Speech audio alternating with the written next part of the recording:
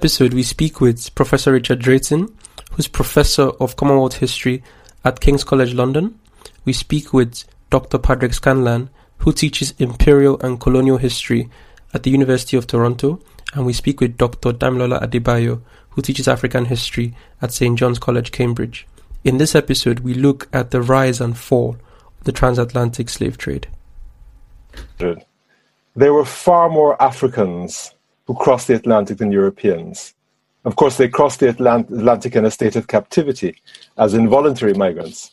But you simply cannot understand how any of the European empires, Spanish, Dutch, Portuguese, French, or British, emerged without this basis, which was this pool of labor which was recruited under conditions of slavery on the coast of West Africa and some on the coast of East Africa and brought to the Americas.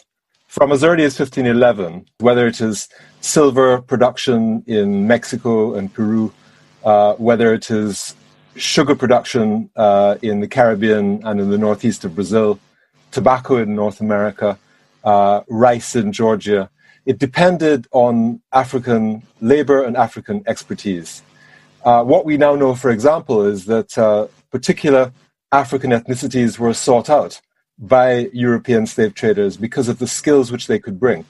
So, for example, there's work done in the case of the United States, which suggests that the emergence of rice production in Georgia and in the Carolinas depended in part on particular ethnicities being recruited and brought to as captive labor. So that's one dimension of it. But you could also argue that what emerges with this offshore colonial economy of Europe is an extraordinary set of business opportunities. So that if you're looking at the development of the economies of any of the European powers, but in particular the ones which had a significant Atlantic trade, you find, in fact, that consumers in Africa and those who were effectively consumers, even though they were enslaved people, in South America, the Caribbean, and North America, were an important source of demand for a variety of new industries, from cotton to wool to iron. In the middle of the 18th century, a political economist called Malachi Postlethwaite said that the British trade is a magnificent superstructure of American commerce on an African foundation. Essentially, that African foundation was the absolute basis of the growth of these economies. But then let's step beyond that and think about the ways in which that particular system of plantation slavery also creates psychologies and what we could think of as cultural technologies, which proved to be important for European empire.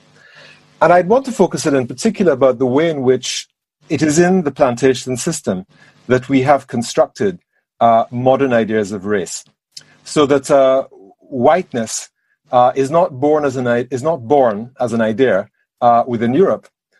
It's really it's been suggested that in Brazil in the 1620s, you first begin to find people talking about we Europeans, and talking about essentially a set of people who come from a variety of nations, but who are different from, in some categorical way, either the Amerindian peoples of the Americas or indeed the enslaved African people. So the importance of this cultural technology, which is race, is going to be difficult to overestimate in terms of the construction of European empires in the 18th, 19th, and 20th centuries.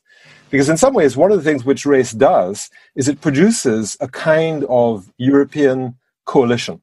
So, we always think about Europeans fighting wars against each other, and certainly they did. But in fact, if one thinks about Europe, even in the midst of these wars, there was an enormous amount of mobilization of the collective resources of the entire continent towards the domination of the world. And all of the imperial wars that we can think of, that's to say the wars fought in colonial spaces against non-European peoples, usually involved coalitions of many European nations, and of course with some local allies as well. Mm-hmm. So that's the last theme I'd touch on here, is that the other important aspect of the slave business for the origins of the European empires is that it is around this slave business that important collaborative relationships are established between European nations and various polities on the coast of Africa, which will prove of enormous importance when, in the 19th century, Europeans begin to attempt to project colonial empires into the space of Africa. Indeed. I agree with you completely that this cultural technology of racism was created on the plantations. It was born out of the slave trade. And in fact, the colonial project is what brought Europe together in a very strong and united front. Yes. As opposed to the way they had lived for centuries. Yes. And we can see these legacies today. I mean, if you look at the way in which something like the OECD operates, the way in which the European Union, in alliance with Britain and the United States, the World Bank the World Bank, the IMF, which is essentially controlled by the West, have this kind of coherent set of policies which they work together to impose on whatever countries are not strong enough to resist. So now we speak with Dr. Padraic Scanlan. The transatlantic slave trade began with the demand for labor in the Americas after the conquest of parts of what's now South America by the Spanish and Portuguese empires. So, one of the biggest demands of any empire or any imperial project is labor. And so, we tend to associate plantation slavery with the transatlantic slave trade, but the transatlantic slave trade existed before sugar, cotton, coffee, and tobacco plantations were founded in the Americas. So the first imperial and colonial projects of the Spanish and Portuguese empires in the Americas were silver and gold mines, especially in the northern parts of South America. And those, mining is an extremely labor-intensive project. And, in the 15th century, and the early 16th century, those gold and silver mines were initially worked by enslaved people indigenous to the Americas. But as European diseases wiped out swaths of the indigenous population of what's now, South America, the demand for labor from other parts of the world increased. And so, enslaved African workers started being transported across the Atlantic by the Iberian empires, in the 1500s. And so, the transatlantic slave trade, that's needed. I think the next question is, how important exactly was the trade to the emergence of empire? Right. Not just empire on the side of the European powers, but also empire within Africa as well, because many African states engaged in enlarging their borders to get more prisoners of war and sell for the slave trade. So, I'm going to fast forward a little bit and sort of answer in the context of Britain's relationship with West Africa, which is what I know best. So for the British Empire in the Americas, transatlantic slavery was one of the most important foundation stones of the building of a British colonial empire in the Caribbean and then in the southern parts of North America. So, Britain's engagement with the slave trade began as piracy. So the British slave trade, unlike the Spanish or the Portuguese slave trade, began not with, at the time, English ships, because this was before, the creation of Great Britain with the Act of Union in 1707. So this was primarily English pirates and privateers who would capture ships carrying enslaved people belonging to other imperial powers, seize them, and then bring them to what was at the time primarily a Spanish and Portuguese empire in the Caribbean and in South America to sell the enslaved captives.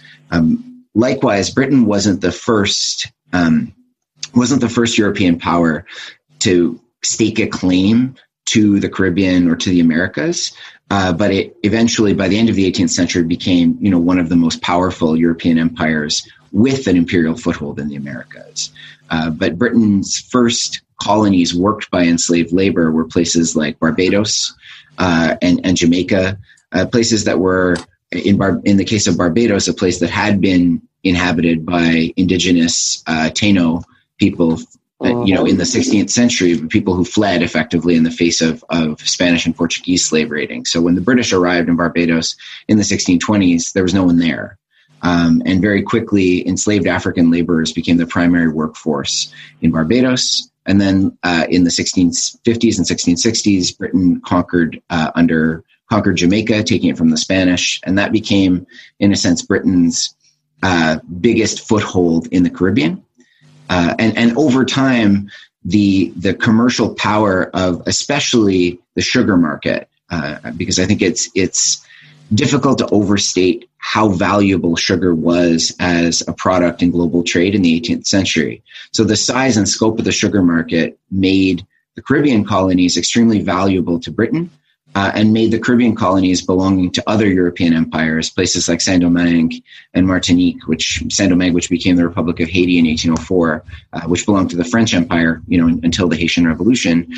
These were very, very important colonies. And they were colonies also that anchored not only the kind of empire based on enslaved labor of the Caribbean and the southern part of North America, but also the entire Atlantic basin. So if you think about a colony like Newfoundland, which is about as remote from Jamaica as you can get on the Atlantic seaboard, a place that was, very, very lightly settled by Europeans, effectively kind of a seasonal colony where, every cod fishing season, thousands of English sailors would arrive to catch cod and then leave when the winter set in. But cod was valuable in part because it was very easy to salt. And because salted cod was a very cheap and calorie efficient protein for enslaved laborers. So salt fish, which is still a kind of iconic ingredient in a lot of Caribbean cuisine, was originally salt cod. And so even Newfoundland, this colony, incredibly remote from the colonies of the Caribbean, was integrated into the Atlantic system. So Britain's colonial empire, especially in the first part of the 18th century, was built on the proceeds of enslaved labor in the Caribbean and on the proceeds of the plantations. So I think we tend to think about the slave trade as being, I think because in British history, the abolition of the slave trade is remarked upon a lot more than the abolition of slavery, even though, arguably, the transatlantic slave, well, not actually, I think it's inarguable actually that the transatlantic slave trade was a much smaller proportion of the overall British imperial commercial empire than the plantations were. But for a number of reasons, the 1807 abolition of the British slave trade was celebrated far more than the 1833 abolition of colonial slavery. Exactly.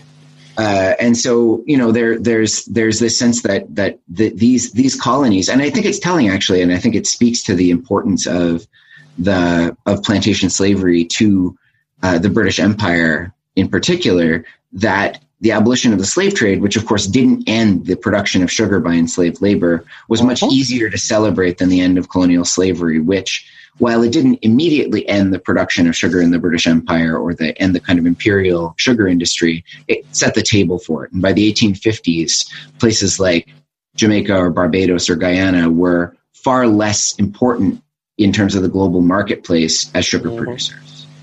In terms of West African empires, the story is very complicated because I think particularly historians who are interested in, there is an unfortunate tendency when historians talk about Atlantic history to think only about the American side of the Atlantic coast. Exactly. And to treat African politics and political economy as fixed and static and unchanging. But of course, the the geography of the transatlantic slave trade in West Africa shifted over time. In the 15th and 16th century, places in what Walter Rodney called the Upper Guinea Coast, Sierra Leone, present-day Sierra Leone, present-day Liberia, present-day Senegal, and the Gambia was much more important as a kind of slave trading region. But as the 18th century wore on, the focus of the slave trade moved further south to the Bights of Benin and Biafra, and then later to Angola. So, the idea that there's a single history of the transatlantic slave trade in West Africa isn't true. The geography of the trade shifts over time. But as as your question suggested, the tendency, the overall effect of the transatlantic slave trade on West African political economy was to favor powerful centralized states with the power to make war on smaller, more politically fractured states, because empires like Ashanti or Dahomey could command far more tax collection, revenue collection, military power, and when dealing with European empires that were themselves enlarging and enriching thanks to the transatlantic slave trade, bigger African empires and African states tended to do better. But I think over time, the overall impact of the transatlantic slave trade was to erode that power, sovereignty in West Africa. So even a powerful empire like Ashanti eventually was, when it became, by the 1870s, when Britain's the kind of military and economic power that Britain had managed to build, in part thanks to the proceeds of slavery, was brought to bear on one of the most powerful West African empires. Eventually, right, Ashanti was subordinated to British imperial power, and the Gold Coast colony emerged and replaced it. So I think overall the transatlantic slave trade began as a kind of, and the historian Toby Green makes this argument in a recent book, A Fistful of Shells, that the economic and diplomatic relationships between West Africa and Europe began fairly equal in the early modern era, but then as the transatlantic slave trade accelerated, the kinds of economic and social and political forces that were unleashed by the trade slowly began to erode the sovereignty of even the most powerful West African states. Exactly. That's a very interesting point. And it's also interesting that you mentioned Jamaica, because we get a lot of the source of the daily lives of people who were enslaved in the Caribbean from Thomas Thistlewood's diaries. Mm-hmm. And also the Tainos actually gave us the word hurricane, which is interesting. Yeah. But then let's move on to the role of Africans within the trade. There's always this very, I won't say it's a revisionist sort of idea, but the idea that it was things were done to them. But it's actually quite the opposite, really. Like it was a trade. How important were the middlemen and the kings? Like the king of Dahomey was very strongly for the trade, even when it was banned in 1807. How important were they in the entire relationship? Well, I mean, it's as you say, it's very complicated, and it's very politically charged, right? Because I think in part, especially in the Britain and the British world, there's a sense, even to this day in Britain, of British anti-slavery as being the kind of one of the colossal achievements of the British Empire and evidence of its virtue.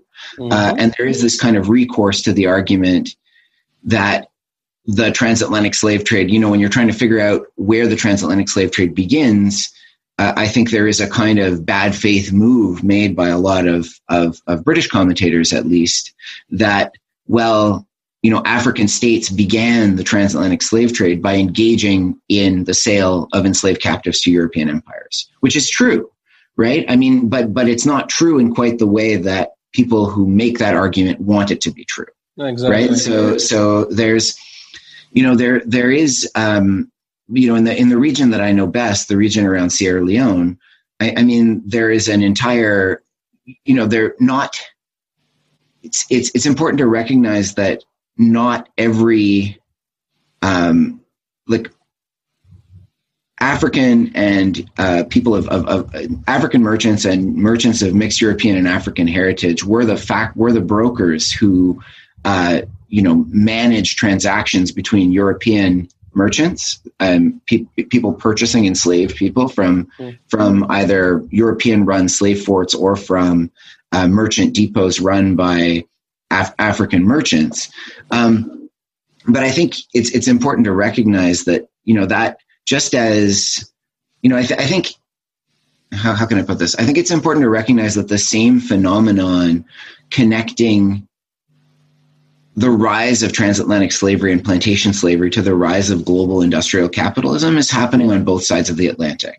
And just as the rise of plantations tends to enrich a relatively small caste of British, French, Spanish, and Portuguese planters in the Caribbean, people for whom, to the detriment not only of enslaved people, but also of lower paid white workers on the other side of the Atlantic. The same phenomenon is also happening in West Africa, where a small caste of people of royal blood, people with long-standing connections to merchant networks, people who have the good fortune to be the go-betweens between, say, the trans-Saharan caravan trade and the transatlantic slave trade, become enormously wealthy. But that doesn't necessarily redound to the average peasant living in a village, let's say in what became the British colony of Sierra Leone. For them, the experience of the rise of the transatlantic slave trade would largely be an experience of rising prices, greater insecurity. So it's a trade, I think, that exacerbates inequality both globally between European and African states, but also internally within Europe and also within Africa. So I think that it's important to recognize that phenomenon is a global one. It's not something that just happened, in Europe or just happened in the Americas. It happened everywhere. Exactly. And around the period, even the concept of what it meant to be African was nebulous. You were, part of your village, your tribe, your state. Everyone else was an other. Even within Europe, there wasn't a sort of European unity at that point in time. There wasn't the Unification Act of Great Britain of 1707. There was no Germany until 1871. There was no United Italy, for example. So it was a very insecure environment, both in Africa and in Europe. And you had basically companies and people and a few kings and states who basically pounced on this sort of situation and made the best out of it for themselves. But that led to a lot of sad occurrences for a lot of people. Look, there are. I mean, we tend to think about the in European history, there tends to be this concept of the age of revolutions right at the end of the 18th century. And I think a lot of historians in recent years have made the point that era of global rupture isn't just a European or a North American phenomenon, but this is an era of widespread religious war in the north, in sort of the Walter Rodney's Upper Guinea Coast region. It's an era when states, across the world are reconfiguring themselves. And in Arabia as well. Yeah, and the overall tendency is towards a more focused sense of national identity, right? A more centralized state and a more kind of authoritarian flavor. That's something pretty ironic about the Age of Revolutions, and it's actually something that the historian David Bell mentions focuses on in a recent book, Men on Horseback. This tension between the idea of the Age of Revolutions as this age of democratization, in counterpoint with the reality that for most people living in many regions of the world, the Age of Revolutions was an era of stronger state power, which wasn't experienced as democratic power, but as a kind of creeping authoritarianism. Exactly. But then, let's segue into the end of the trade. The trade lasted almost 300 to 400 years. The historian Philip Curtin estimates that around 8 million people were traded into slavery. But then there are other numbers. Some say 10, some say 12 million.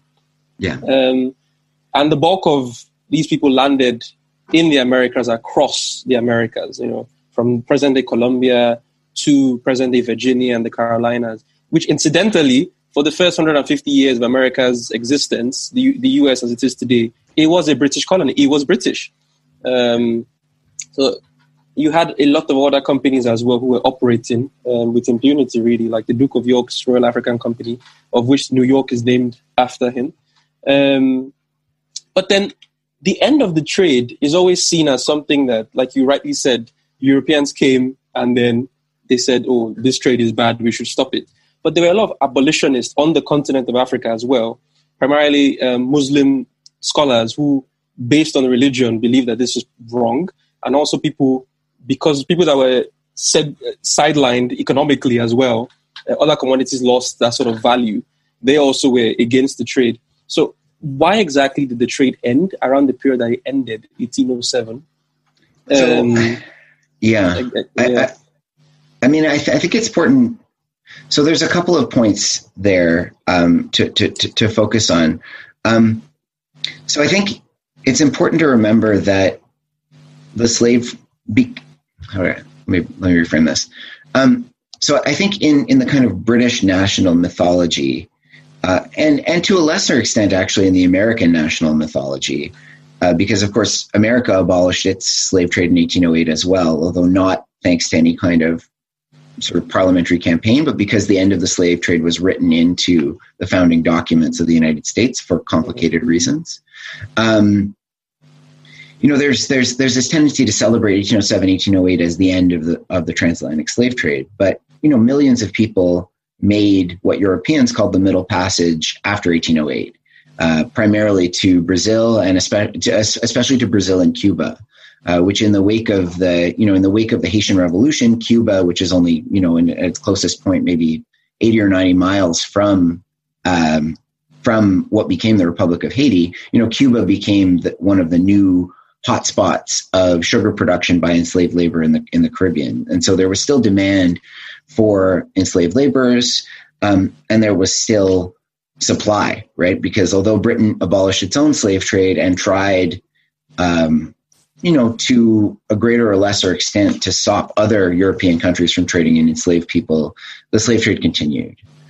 So why Britain itself abolished the slave trade in 1807 is a really, really complicated question that has both a very simple and a very complex answer.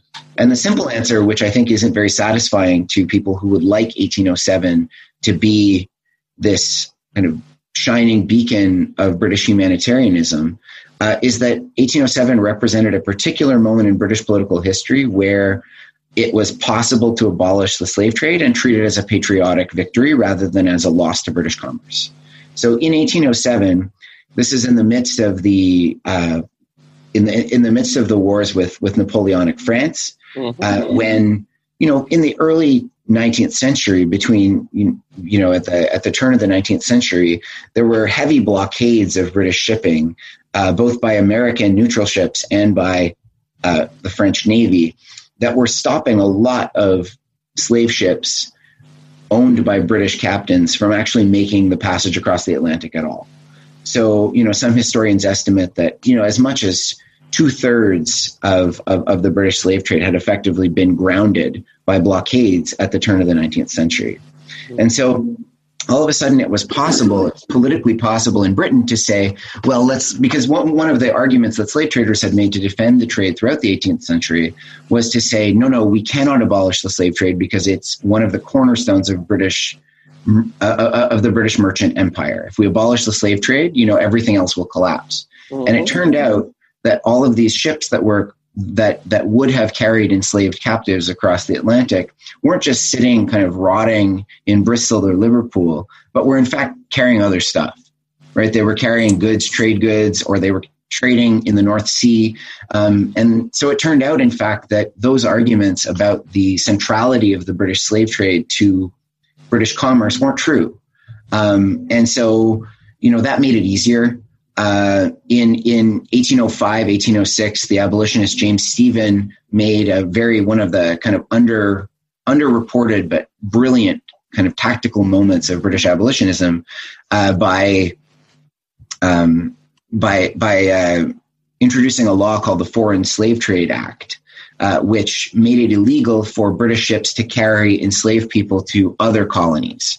And it was really easy to sell that too, as well, as a patriotic gesture, because who would oppose the idea while Britain was at war, of not supplying labor to Britain's enemies. But that was another big chunk of the British transatlantic slave trade, because Britain didn't just supply its own colonies with enslaved people as laborers. It supplied France's colonies, Portugal's colonies, Spain's colonies. It was an ecumenical dealer in enslaved people. And so, with those two, with the combination of a blockade and the abolition of the trade to Britain's enemies, effectively, there wasn't much of a transatlantic slave trade to speak of in 1806, 1807. And so, after William Pitt died in 1806, and he was sort of both very good at rhetorically supporting the abolition of the slave trade, but also very good at tactically delaying it. So after Pitt died, and Grenville formed a ministry, all of a sudden, like at that particular moment, all of the political ducks were in a row for William Wilberforce and the other leaders of parliamentary abolitionism in the British Empire to introduce a bill that they had been trying to get passed for nearly 20 years, and then all of a sudden abolish the slave trade. So it took me a long time to give the answer, but that's the kind of simple, unsatisfying answers to why the British slave trade ended when it did in 1807. The origins of British anti-slavery itself are really complicated, and involve, the rise of evangelicalism, which militated against slavery on the grounds that enslaved people couldn't, because they were enslaved, they didn't have the freedom of conscience that was necessary to allow them to choose to convert to Christianity or not. It was involved in the rise of sensibility as a cultural force in British cultural life. The idea that inflicting pain was something that was unseemly, and that a kind of evolved empire ought not to engage in the kind of unnecessary, in inflicting unnecessary pain on people. There were arguments about imperial political economy and the value of slavery. So the kind of origins of what in my book, Freedom's Debtors, I call the white conscience, sort of the rise of anti-slavery in Britain among primarily white, although not only white Britons, is something different from the political movement to actually end the slave trade. And then I think, the global slave trade declined in part because over time in the 19th century, enslaved laborers were less necessary for the production of the kinds of crops that enslaved laborers had once produced. So by the because of technology. Exactly. So Brazil is one of the last American states to abolish slavery. It only abolishes slavery in the 1880s. But by the 1880s, enslaved people in Brazil are producing sugar, but so are factories in northern France and Belgium that produce sugar from sugar beets. Enslaved people are producing cotton in the United States until the American Civil War. But immediately after the American Civil War, Britain is able to shift production of cotton from its primary supplier, which had been the slave states of what became the Confederacy, to places like Egypt, like Berar in India. The global South, it turned out, could still be exploited without the need for enslaved labor. So I think the part of it's satisfying, I think, especially in Britain, to treat British anti-slavery as evidence of as sort of the first domino in a chain reaction that ended with the kind of liberation of the world. But I don't think that happened, and B, I think that overprivileges a political issue in Britain proper in comparison with a transformation in the global political economy, and changes in technology, changes in the production of crops that had once been plantation crops. So I think, I think that especially with something as emotionally fraught as the history of slavery, I think it's satisfying to historians and to the public to find an answer where you have a hero and a villain. But I don't think, one of the things I try to emphasize in my own work is that, that view, it distorts what actually happened. And exactly. Yeah. Exactly. I agree. And I mean, even when it was banned in 1807 and the West African frontier force was sort of created to police the waterways, they still collected bribes and allowed slave ships to pass all the time. Almost 80% of all the ships still passed without any issues because they just paid off the British ships and British captains. But then, go on. Yeah, no, I just wanted to add one more thing. I mean, there is this tendency I think this is less. I think because one of the virtues of anti-slavery in that first era, before the abolition of slavery and the era before the abolition of the slave trade and the abolition of colonial slavery, anti-slavery has these clear, bright lines where the goals are clear, for at least for British activists, right? It's end the slave trade, then end colonial slavery. But after the abolition of colonial slavery, things get complicated. The anti-slavery movement doesn't end in Britain, but it definitely loses focus. So if you look at the proceeds, so there's the proceedings of, in 1840, the Anti-Slavery Society had a global anti-slavery conference in London. And if you look at the proceedings are published, they're publicly available, they're in the public domain. And there's probably 600 or 700 pages of debates with among delegates from Britain, from the United States, from Britain's colonies in British North America, trying to figure out exactly what anti-slavery is supposed to do after slavery has been abolished. And for the American delegates, it's pretty clear, which is abolish slavery in the United States. But for the British delegates, anti-slavery segues, I think, into a kind of all-purpose sense that having abolished slavery, Britain now has the obligation, not just the right, but also the obligation to impose a civilizing mission on all of the places that had once been touched by British imperial power when British imperial power was oriented around slavery.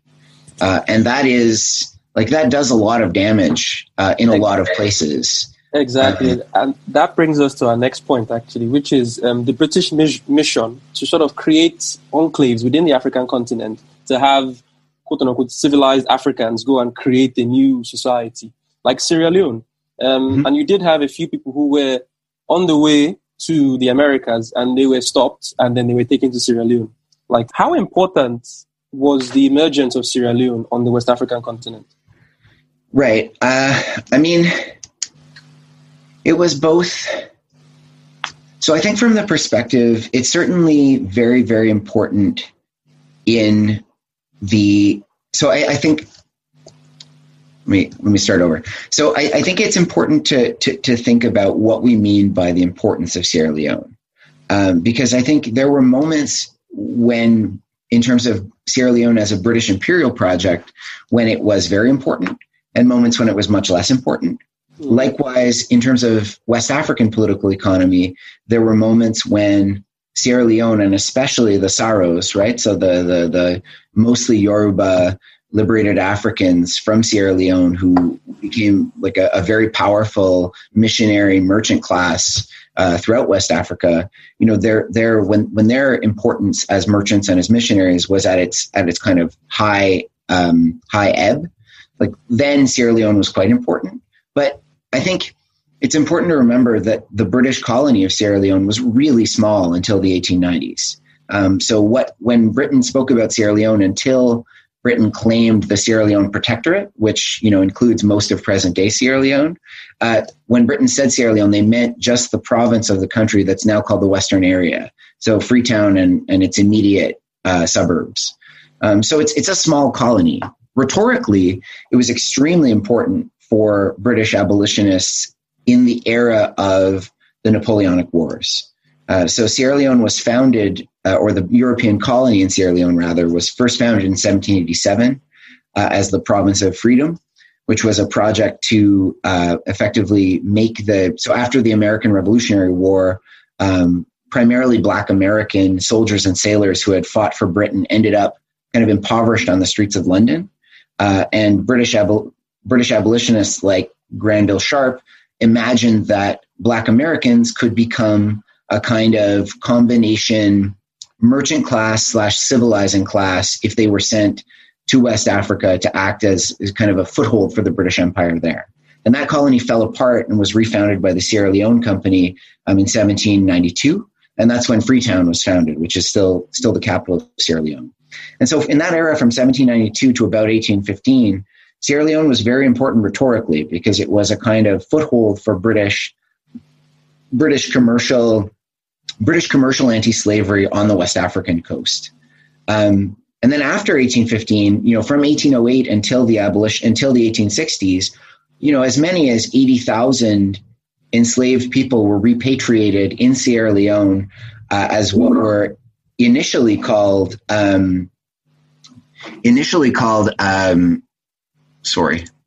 people who were initially known as captured Negroes until the 1820s, and then subsequently as liberated Africans. And the liberated African community occupied this very there we go. Sorry about that. Let me start that over. Liberated Africans. Yeah, the liberated Africans. So the liberated African community in Sierra Leone were exactly this kind of complicated in exactly the kind of complicated situation that you described. In that they were both the victims of British colonialism in a sense, because the liberated Africans were a very easily exploited labor force in British Sierra Leone, especially in the early days of the colony, which is something that I've written about in my own work on Sierra Leone up until the 1820s. But then after, by the 1830s and especially by the 1840s and 1850s, the liberated Africans had become a kind of privileged group within the colony. So the first Western-style university in Bay College. Fort Bay College was founded in the I think the late 1820s, early 1830s. And the graduates of Fort Bay College and the merchant community of liberated Africans in Sierra Leone, the people who were one of the points of origin for the Creole of Sierra Leone in the present, were both, they were caught between the fact that within a British Empire that had always been racist, but was becoming more and more programmatically and scientifically racist in the 19th century. Eugenics and social Darwinism and all that.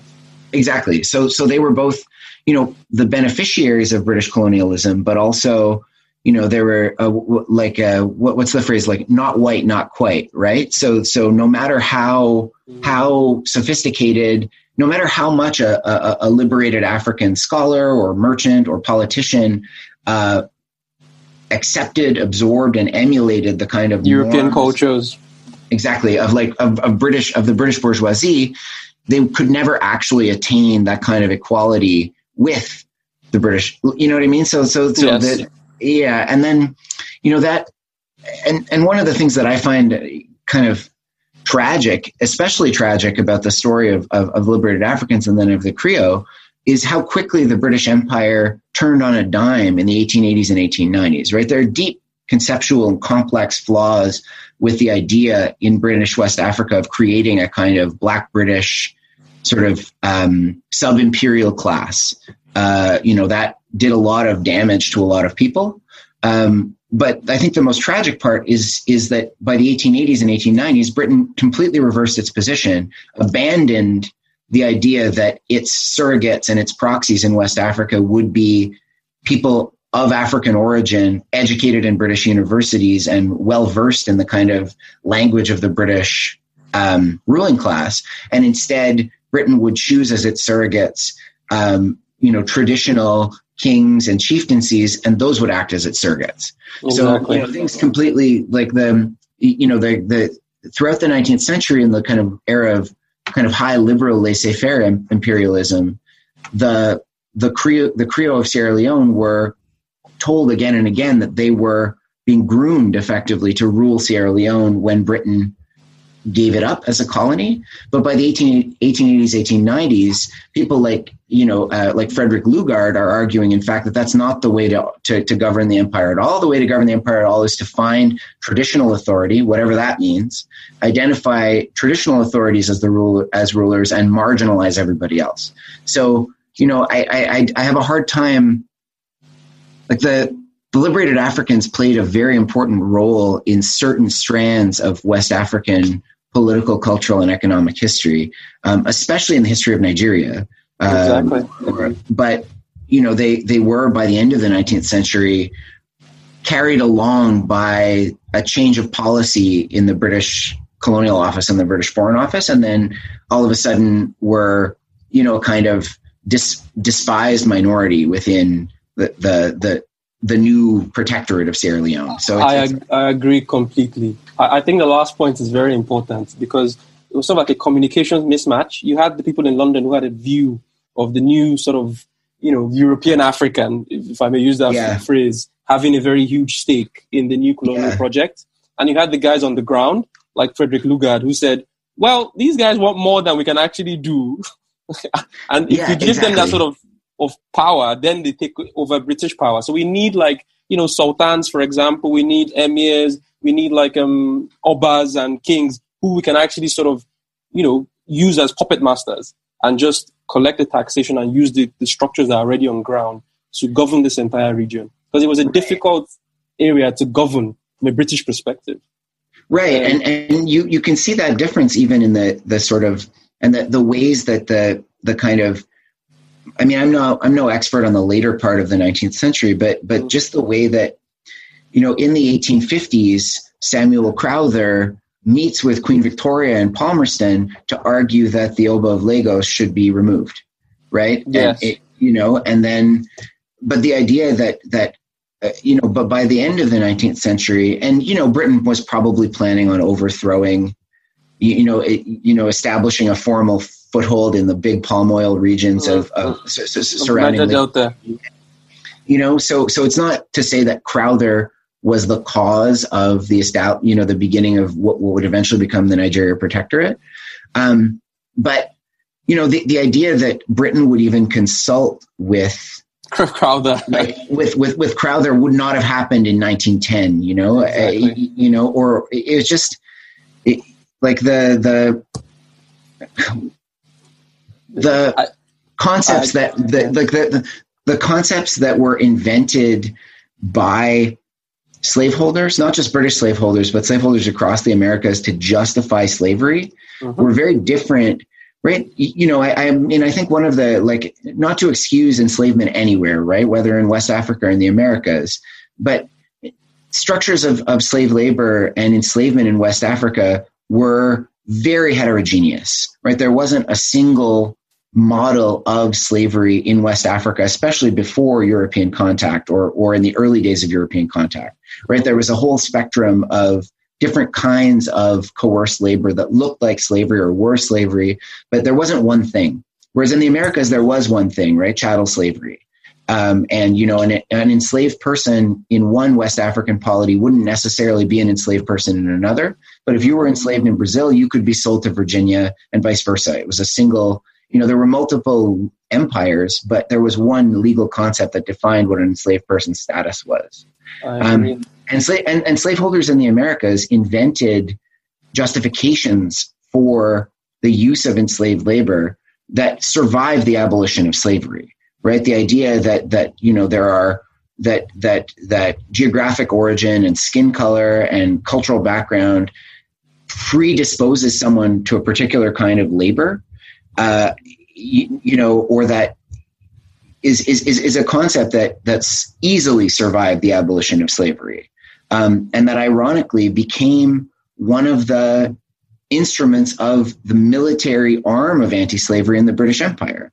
Right, the West Africa Squadron that plied first, the coast of West Africa and later the Indian Ocean were not, released probably, at the highest count, a few 100,000 enslaved people from the slave trade, which is not nothing, right? It's better.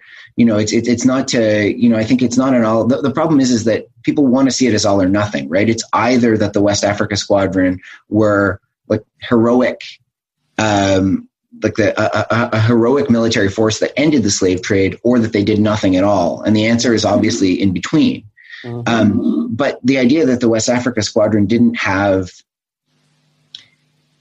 a role in shaping British imperial power in West Africa is ludicrous. They obviously did. And the people that Britain released from slave ships, it expected to fill the same kind of role in the kind of political economy of British West Africa as enslaved people filled in the Americas, right? So a liberated African wasn't enslaved and had way more rights and mobility than an enslaved person would in the Americas. I'm not trying to make an equivalence between the two, but a liberated African was still expected to farm, right? And to grow cash crops for an international market, which is exactly what enslaved people in the Americas were doing in a different legal system.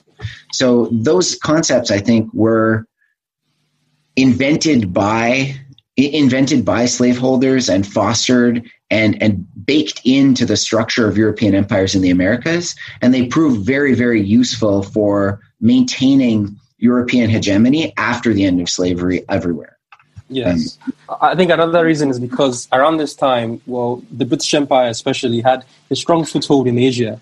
And they sort of understood, for example, Lugard in Marjorie Parham wrote in her fantastic biography of him that when he got to Hong Kong, he could see how an educated indigenous elite were detrimental to the whole British project because they did not give him any sort of headway. So when he was brought back to sort of unite Nigeria in 1914 because of German and French threats around the Cameroon and Togolese land, he knew exactly what he had to do because he just felt like he couldn't work with this new class of educated Africans because they were just not on board with anything he had. But then this takes us to the next point, and you mentioned it a bit in terms of racism and the legacy of the slave trade in the Americas. But then before we get to that, let's talk a bit about the Royal African Company. So that was such a very important company in the entire trade. If I could use another commodity of today, they were the Royal Dutch Shell of the slave trade. Why do you think it was a British company? Why do you think they were so important? And how did they get this kind of control over the entire trade? Their logos, the elephant and castle, was present all across the world, almost like the VOC of the Dutch East India Company. Yeah, I mean, I think the Royal African Company was only. I mean, I think its heyday was really in the 17th century. And then subsequently, it lost its monopoly, and then the kind of British slave trade fragmented into many different kind of smaller scale entrepreneurial slave trading companies. So I think the monopoly era of the Royal African Company happened in shortly after the Restoration of the Stuarts in Britain. It was connected to an era when. It was part of an era when chartered companies were one of the primary modes of British colonial power, right? To have a chartered company, as you mentioned before, the Virginia Company, the Massachusetts Bay Company, the Sierra Leone Company in a very different context. So the Royal African Company was symbolic, I think, of Britain's decision to, I guess it would have still been England, right, at this time, of England's decision, rather, to stop its kind of piratical intervention into the slave trade and begin a new kind of intervention based on systematic imperial investment in the slave trade. So I think in that sense, it was a very significant it was a sea change in English policy because it ended the kind of Walter Raleigh, Francis Drake era of the Pirates of the Caribbean kind of era of trade and began a formal British relationship or English relationship rather to the slave trade and, bid for the Spanish Asiento contract. And it also, initially the Royal African Company was not only a slave trading company, it bought a significant quantity of gold, right? So one of the reasons why one of the highest denomination British coins at the time was the guinea was because it came from most of the gold that was brought to the Royal Mint came from the Royal African Company. And so the kind of British gold coins in that era were stamped with the elephant and castle to signify that the gold came from the Royal African Company. And so you can also kind of see, track in the history of the company the way that the gold trade, which was a much older trade between Europe and Africa and West Africa, right? It was the basis of Europe, a lot of European and African trade and diplomacy before the era of the rise of the transatlantic slave trade, slowly fell away in favor of the trade in enslaved people. So the Royal African Company was probably the most significant individual British slave trading concern. But compared to the sum total of the millions of people that British ships brought across the Atlantic to enslavement in the Americas, it was a relatively small piece of that pie, but it was the biggest individual piece. And I think the end of the monopoly power of the Royal African Company, at the end of the 17th century, says something about has a complicated history, right? Because it both says that it shows the beginning of the free trade era in British imperial political economy, to say, we no longer participate we as a monarchy no longer endorse official monopolies, but prefer a kind of entrepreneurial competition. And it also signals, I think, in part, the beginning of the falling of the slave trade into disrepute in Britain, right? So the idea that, the slave trade becomes, is the irony actually in the 18th century, at least in the British case, is that in the Caribbean, which is the real seat of British slave power, right? Like the colonies that become the United States of America have, virtually all of them have enslaved people. Some of them have plantations, but until the rise of cotton in the 1780s and 1790s, Jefferson, unrepentant slave, or perhaps not unrepentant slaveholder, but guilty slaveholder, but certainly not guilty enough to ever, manumit even the people who he claimed to own, right? Like Jefferson didn't think that the country that he helped to found would be a slave state, right? He imagined that enslaved people he didn't know what to do with enslaved people, but he thought this is not the future of the United States, but it ended up being the future of the United States. Yeah. And so I think in the British case, the irony is that in the Caribbean, as the 18th century wore on, fewer and fewer slaveholders owned more and more stuff. So, the tendency in terms of the production of cash crops by enslaved people, the tendency was to consolidation, whereas in the slave trade, it was to fracturing. And I think that says something about the way that plantation slavery was less easy to criticize within Britain than the slave trade was. And so, I think that shows in part why it was, it still took a long time to abolish the transatlantic slave trade, but it was politically a lot less fractious. And in terms of patriotic celebration, 1807 was, as I said earlier, was celebrated by everyone in Britain, or virtually everyone. Even a lot of slaveholders in Britain recognized that, there was something to be gained from abolishing the slave trade, because they were growing more and more confident that they could that their enslaved labor force would grow naturally, right? So, and also they would rather continue to hold their lands than have them fall to the French. Whereas in 1833, I think the Slavery Abolition Act was a much more complicated, much more flawed, much more self-contradictory kind of law that ended slavery in the Caribbean, but didn't look anything like the liberation that enslaved people in the Caribbean were expecting, right? Like one of the great themes, I think, in the history of the British Caribbean is the betrayal of the leadership among the enslaved community, the people who had actually organized to, whenever they heard rumors of anti-slavery in Britain, had organized to try to advance that cause and kind of imagined that, if they, like rebels in Barbados in 1816, in British Guyana in 1823, and Jamaica in 1831, the leadership all, I think, quite earnestly believed that they had already received emancipation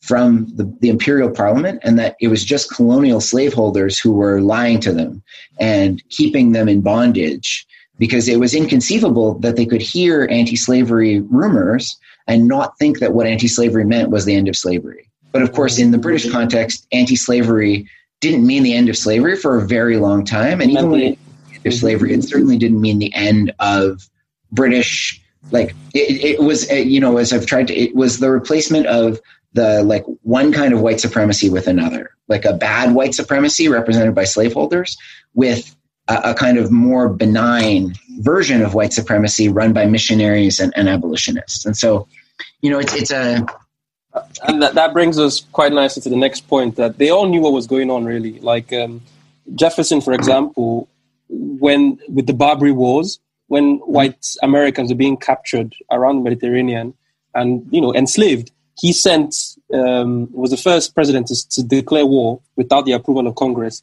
to sort of like go and sort that out and bring back these white people who were enslaved.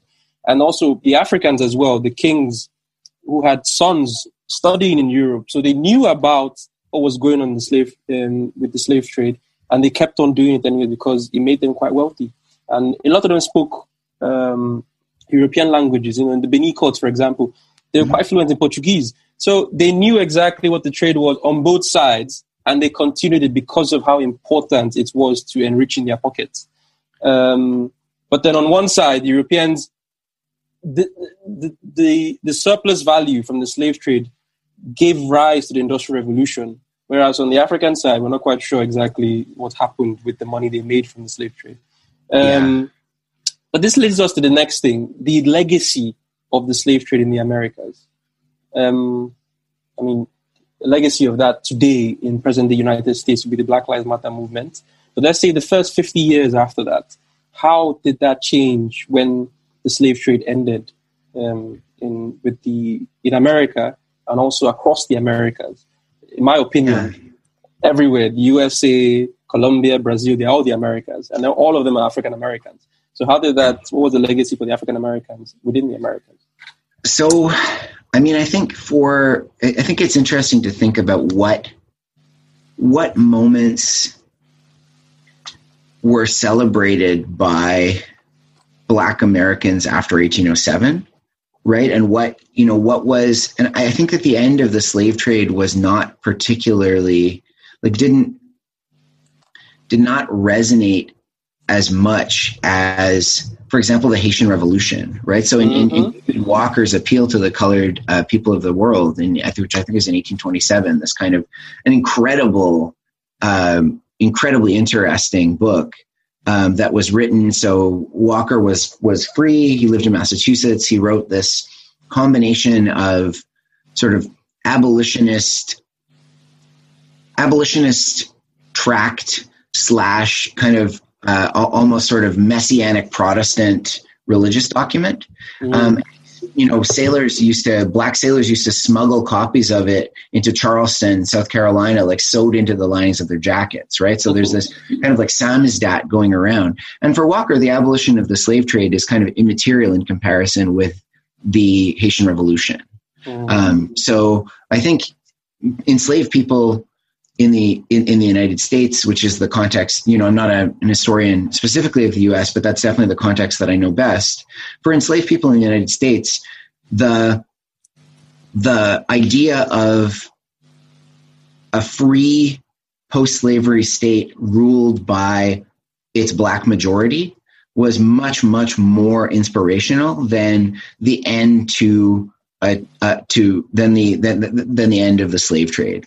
So the end of the slave trade, in terms of how it affected imperial economies, by the turn of the 18th century, most, I think actually I don't know the answer to this, but some economic historians have tried to answer this question more with more clarity than I can muster. But something happened in the Caribbean where by the turn of the 19th century, even in the most kind of dangerous and destructive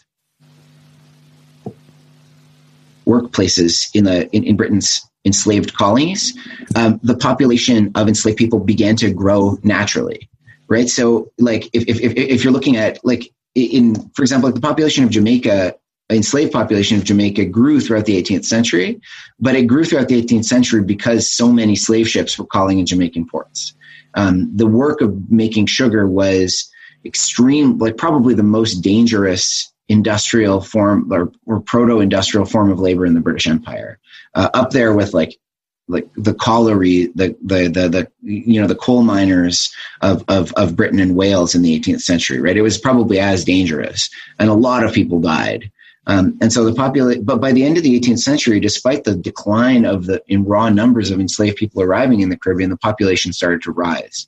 And once the population started to rise through through natural reproduction, slaveholders were able to kind of worry a lot less about the transatlantic slave trade. And moreover, after the Haitian Revolution, a lot of slaveholders, especially in the British colonies and in the remaining American slave states, began to look at the transatlantic slave trade as being a kind of source of revolutionary contagion. So you can see in the 1790s, places that like South Carolina, like Georgia, clamp down on and make appeals to the British government to end the slave trade, because their slaveholders there are terrified that enslaved people from Saint-Domingue, from Haiti, from Saint-Domingue from 1791, and then from Haiti after 1804, will somehow like sneak in among other enslaved people and spread rebellion. And so like the Haitian Revolution really changes everything about the way that enslaved people see the possibilities of freedom, and also the way that slaveholders see the relative advantages and disadvantages of participating in the slave trade. And so, in the Americas, right, the slave trade, I would say, is already on a downswing to the northern parts of the Caribbean, at least in the British world, by the end of the 18th century. And then after 1807, the rise of the United States as probably like the most dynamic and economically successful slave state in the history of the world. A place where the internal slave trade is the real slave trade, right? Like and it inflects so much of American English too, like being sold down the river, like the American vernacular is so full of allusions to the centrality of slavery to the rise of the United States. And so, I think that the United States, like the world's premier slave power of the 19th century, that nonetheless doesn't participate in the transatlantic slave trade at all, except through smuggling sometimes, really changes the complexion. So I think that it's important to not,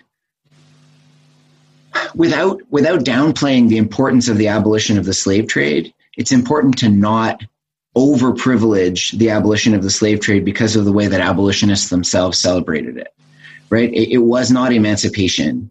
And when emancipation came, emancipation throughout the Americas for enslaved people was inflected by plantation slavery in ways that have proved incredibly difficult in the present to root out. And I think that that's one of the, that's one of the resonances of the history of slavery with the Black Lives Matter movement, right? The idea that these are the debates about what emancipation should look like are unresolved. Exactly. There are no specific goals. Exactly. And the emancipation that emancipation that enslaved Black Americans hoped for wasn't the emancipation that they got, really. Right. It's sometimes you imagine like what would the United States have looked like if like Lincoln had dissolved all of the slave states and reconstituted them entirely, or if Sherman had not stopped in Atlanta but had like driven the Confederacy to the sea. Right. Like what would the United States look like without Jim Crow? Without Jim Crow, or with a genuine, with the all of the victories of Reconstruction preserved. Exactly. So, this is not, I think there's a tendency in Britain, at least, to treat this as like all finished, right? And then, to kind of say, well, it was 1833 and then, that was it. And then, I think the Windrush scandal, I think reactivated I think Black Britons were exactly. very much aware of these legacies for a long time, but I think that it was really the Windrush scandal that brought it back into the center of the British kind of media firestorm and reactivated some of these issues in British politics. But they've always been. Liberation is an ongoing struggle. But then to just touch on the point you made, it's also important to know that a lot of people who were enslaved, who were brought on slave ships, were prisoners of war, which is why there were a lot of rebellions. Constant rebellions all the time, and a lot of the white owners of slaves didn't know exactly how to quell these rebellions all the time. And within Jamaica, there were Maroons, so people who left ran away from slave plantations and established their own free enclaves where they lived comfortably for many decades. And also, people who were born into slavery were more likely to accept than people who came on slave ships. Yeah, sorry. Exactly, can I just add something to that? Yeah. Just to kind of, I would actually add a little bit of nuance to that story in terms of the pacing of rebellions by enslaved people, because I think certainly you have a point, right? In the early part of the 18th century, up until Tacky's rebellion in Jamaica, the leaders of slave rebellions tended to be enslaved people who were themselves like war leaders when they were captured, right? So and then preserved. So you can even see in that, like, it's very hard to understand or to glean from sources that are overwhelmingly produced by slaveholders what the kind of vision of freedom is of rebels in the Caribbean in the 18th century. Like, what did Tacky, like Vincent Brown in his new book, Tacky's Revolt, does a good job of trying to reconstruct it, but we don't really know. Exactly. Like, it seems like Tacky wanted to kind of reconstitute like an Akan kingdom or chieftaincy in Jamaica, but we don't know, and we only get this through slaveholder sources. But the leaders of the rebellions of the 19th century, Bussa's rebellion in Barbados, and then the Demerara rebellion, and then the Baptist War, were, for the most part, people who were born in the colonies and occupied positions of power within the plantation hierarchy.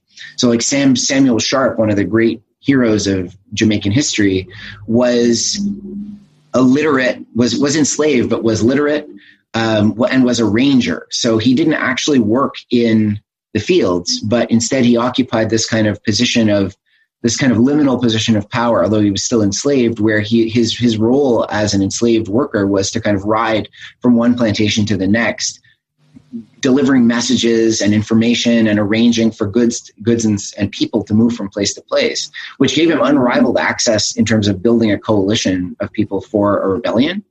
And also, says something about the way, I think there's this is like kind of an unfashionable streak in history, but I remember as an undergraduate reading these kind of old books from the 70s about what constitutes a revolution and what are the kind of, exactly.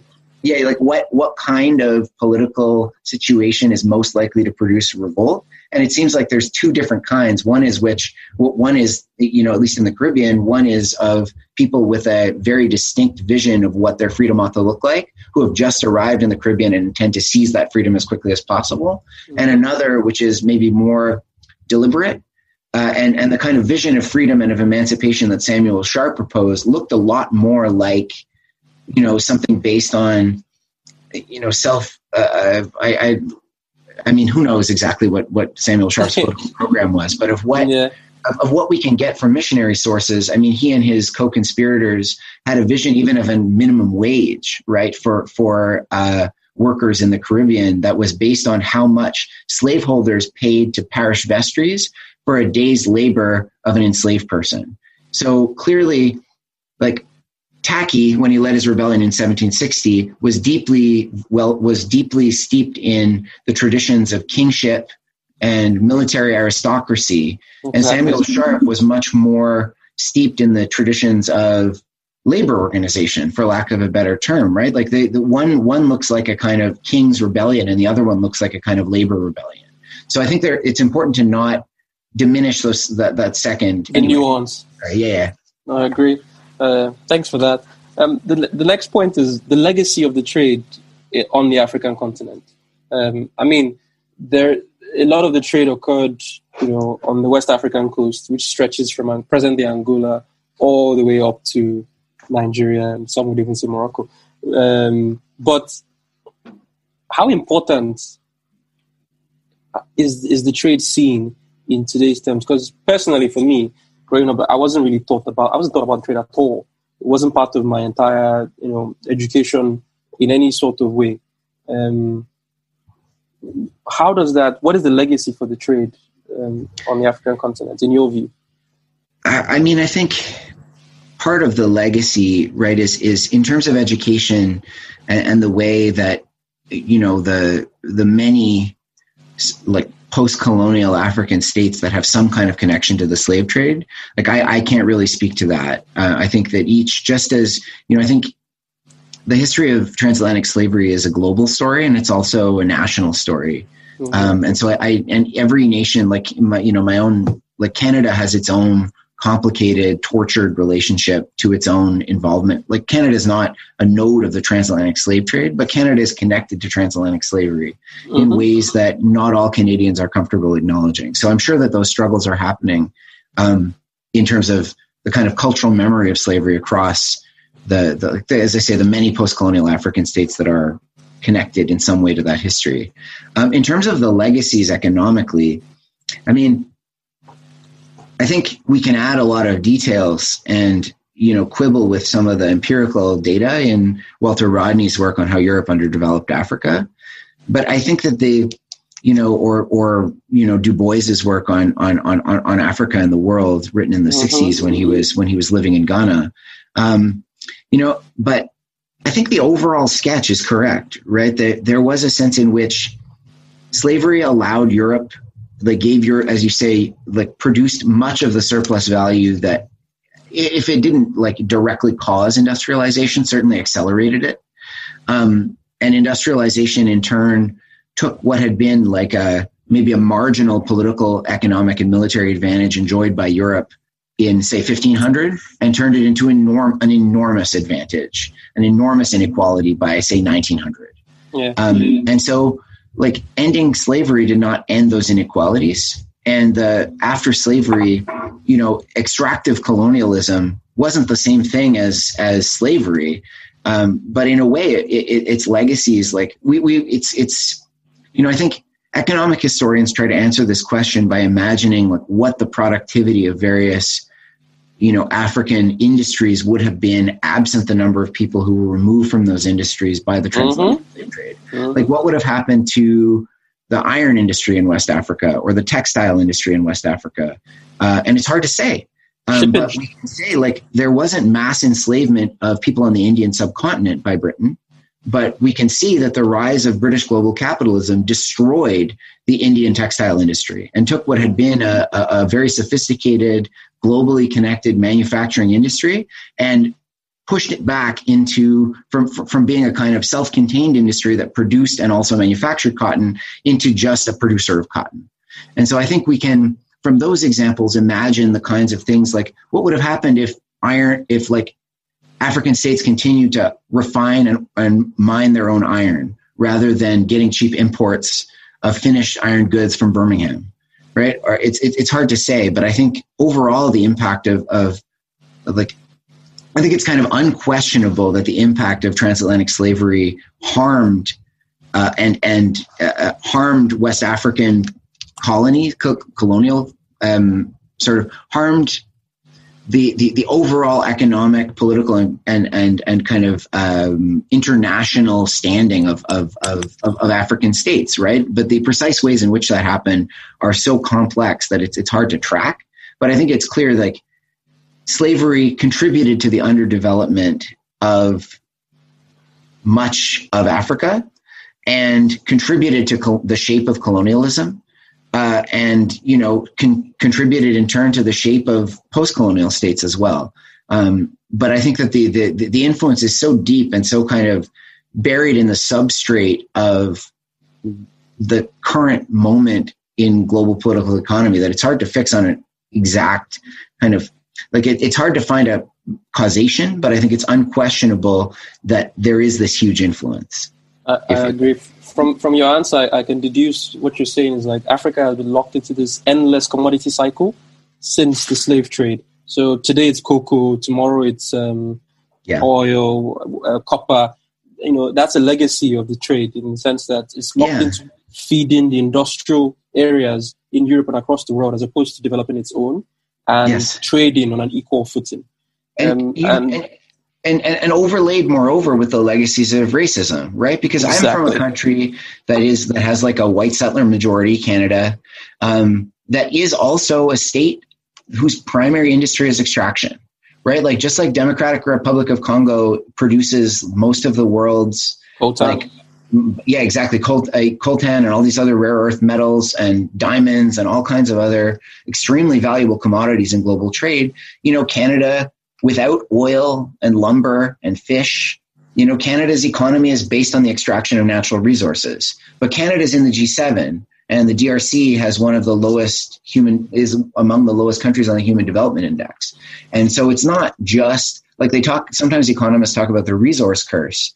But you can't understand the resource curse if you don't understand that the resource curse is overlaid with the ways that slavery and racism shape the global order, so that countries like Australia or Canada that are basically mining concerns. Exactly, extractive countries. So it's not just extraction. There's something else. And that something else is absolutely a function of of slavery.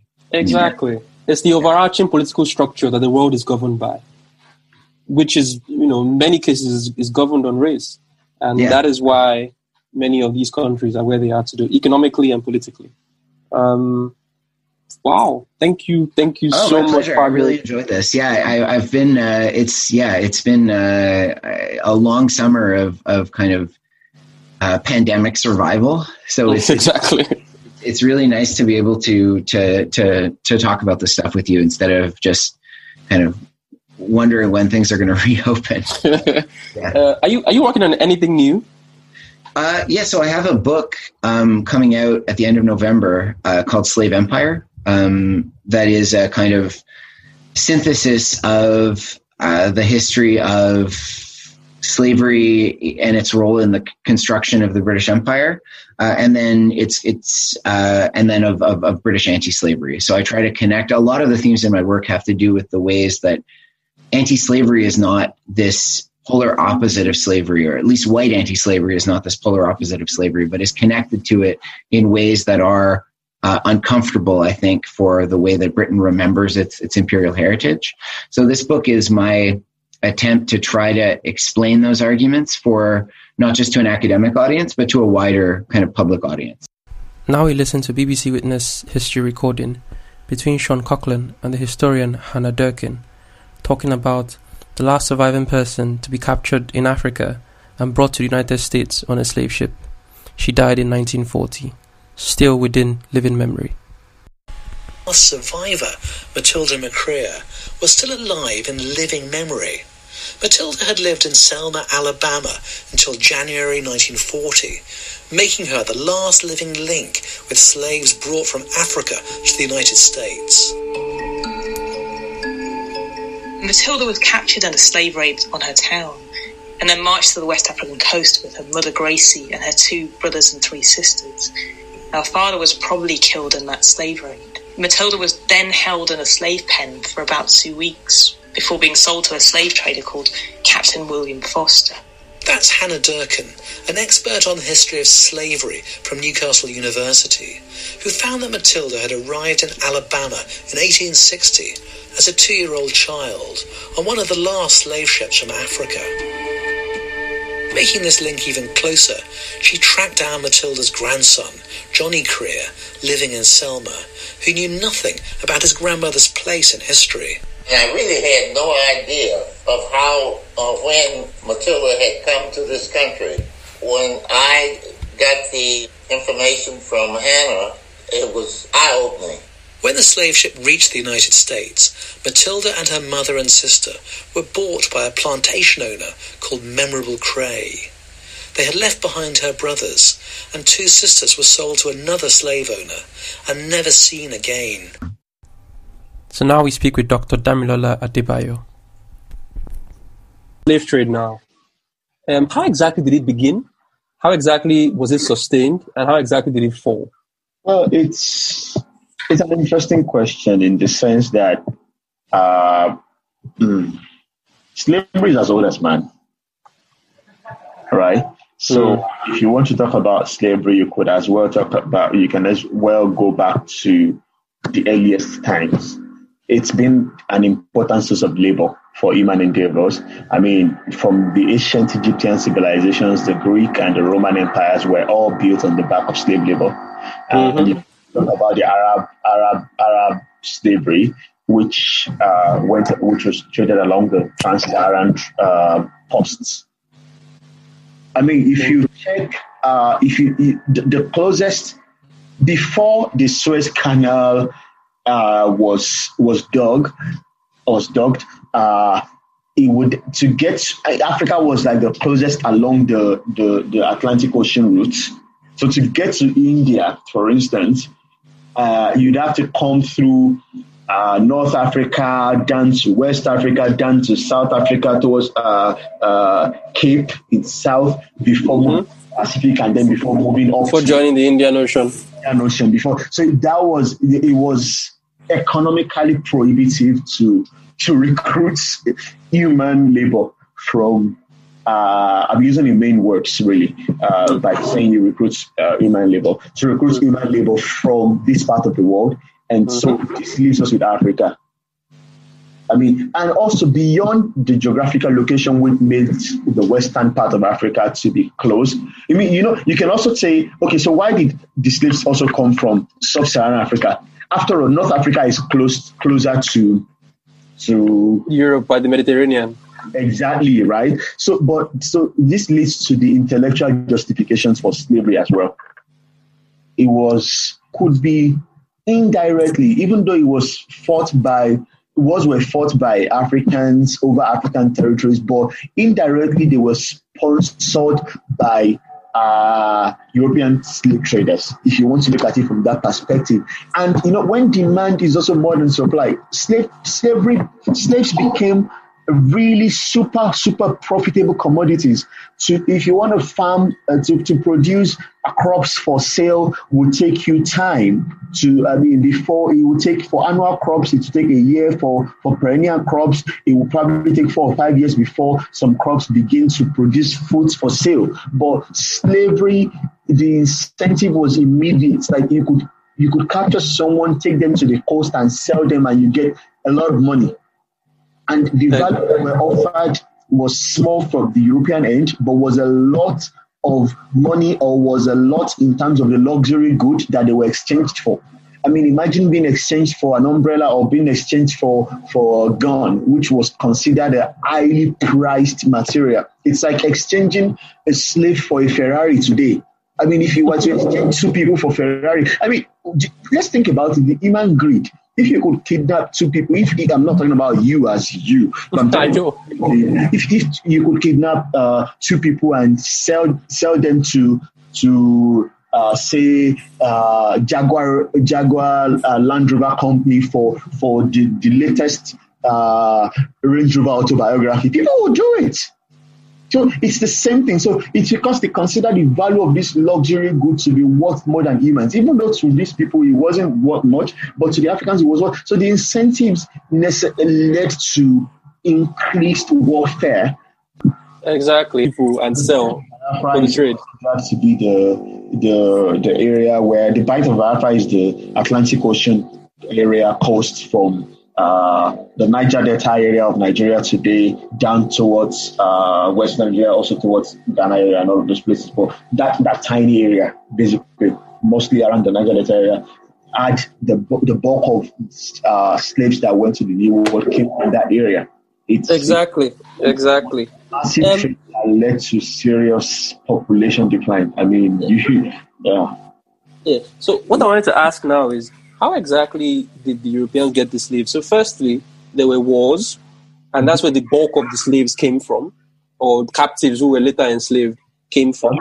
And then secondly, you have slave raids and kidnappings. So you had lesser merchants who were involved in the trade, unleashing basically thugs to go and capture people, and then they sell and make the money. And then you had, Europeans the ones who ventured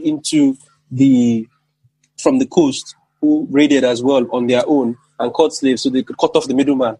So are those the 3 major ways that people were held captive and then sent to the Americas? Or are there other ways? Yes. That's the question. Those are the main major ways. There were other important, but important in the sense that any kidnapping of human is important, even though it's just one man. Exactly.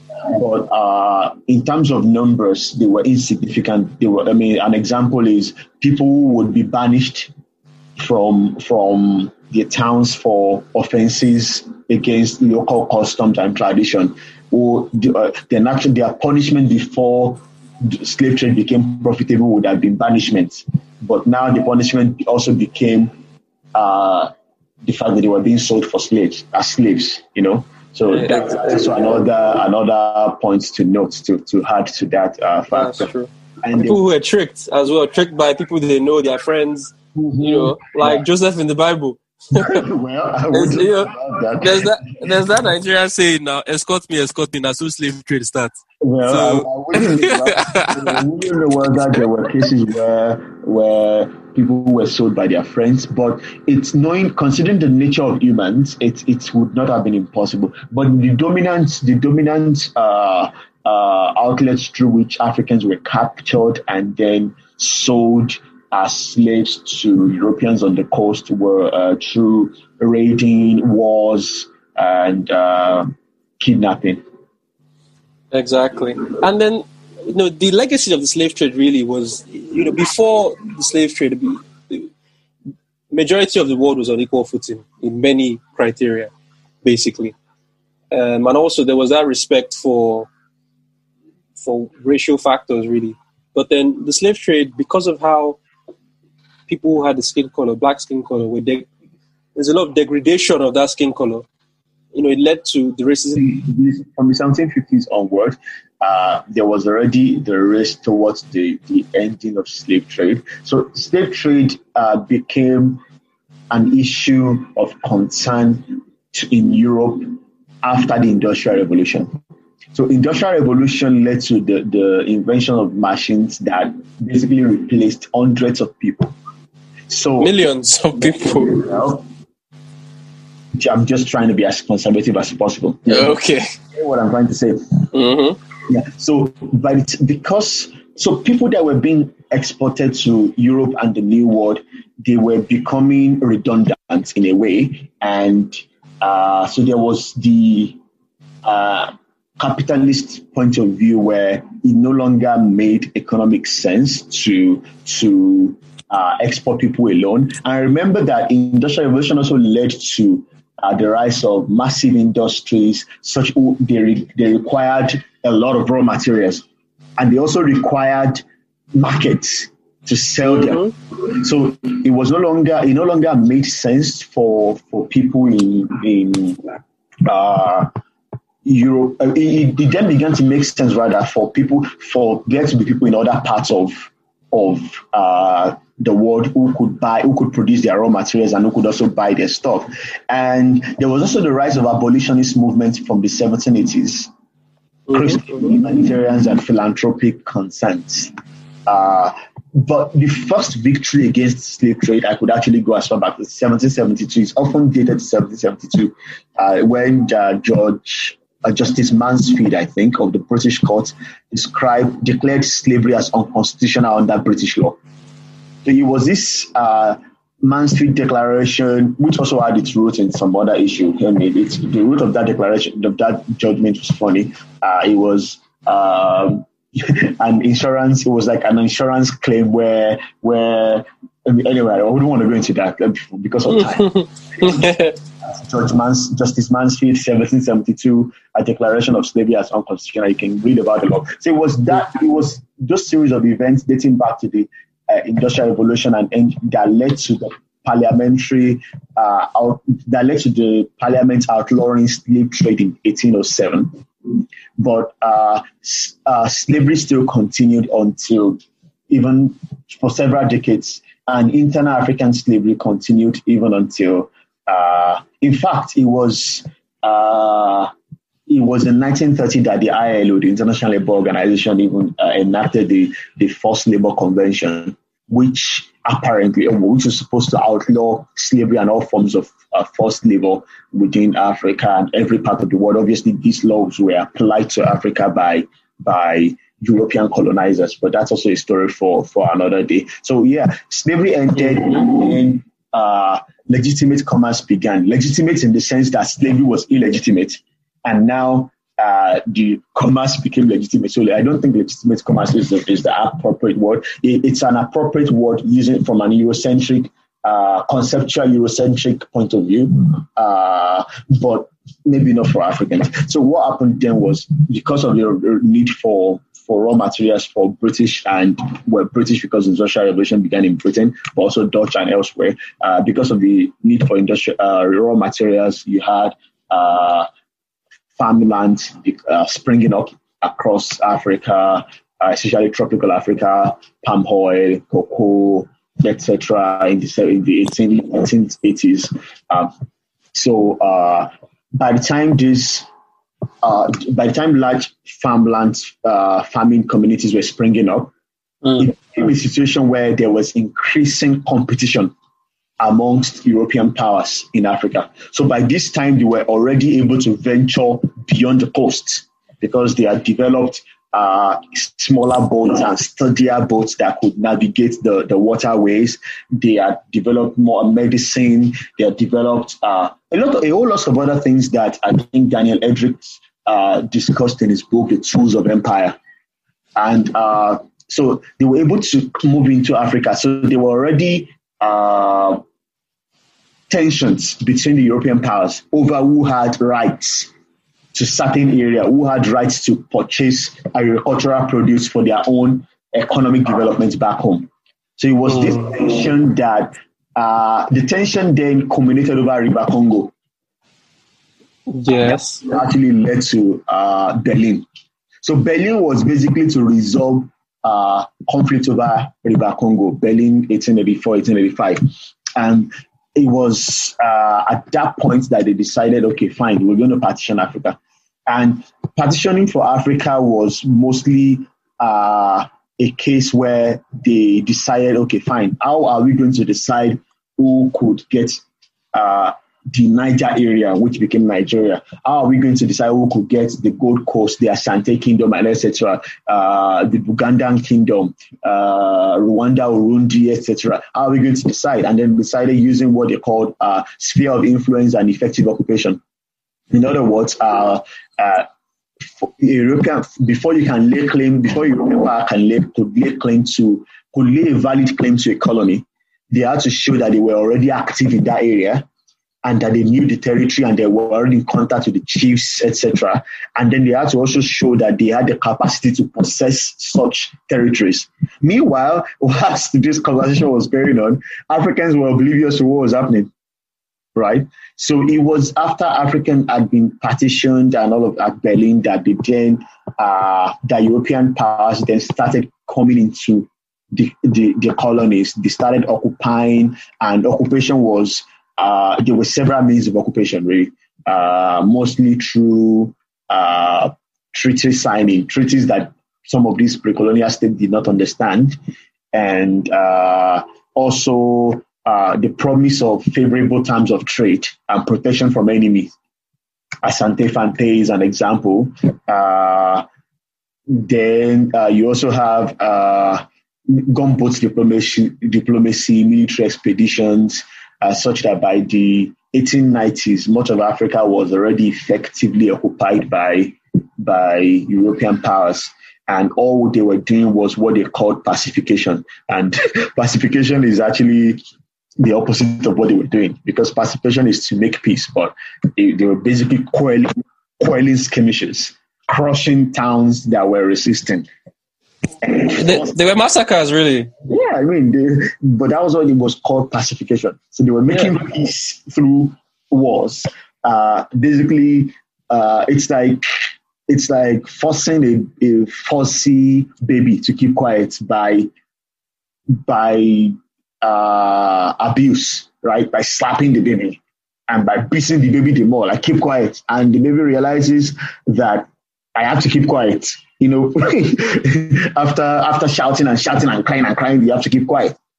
Or by even tying a cloth around their mouth. So they were basically, I'm using such graphic images just to show that pacification and making peace was kind of was really, what's the word now? Was a cruel process. They were crushing rebellion across Africa, basically, and by the 1900s, all of these are settled, and then but the colonial systems emerged based on the ideologies of different European countries. Indeed.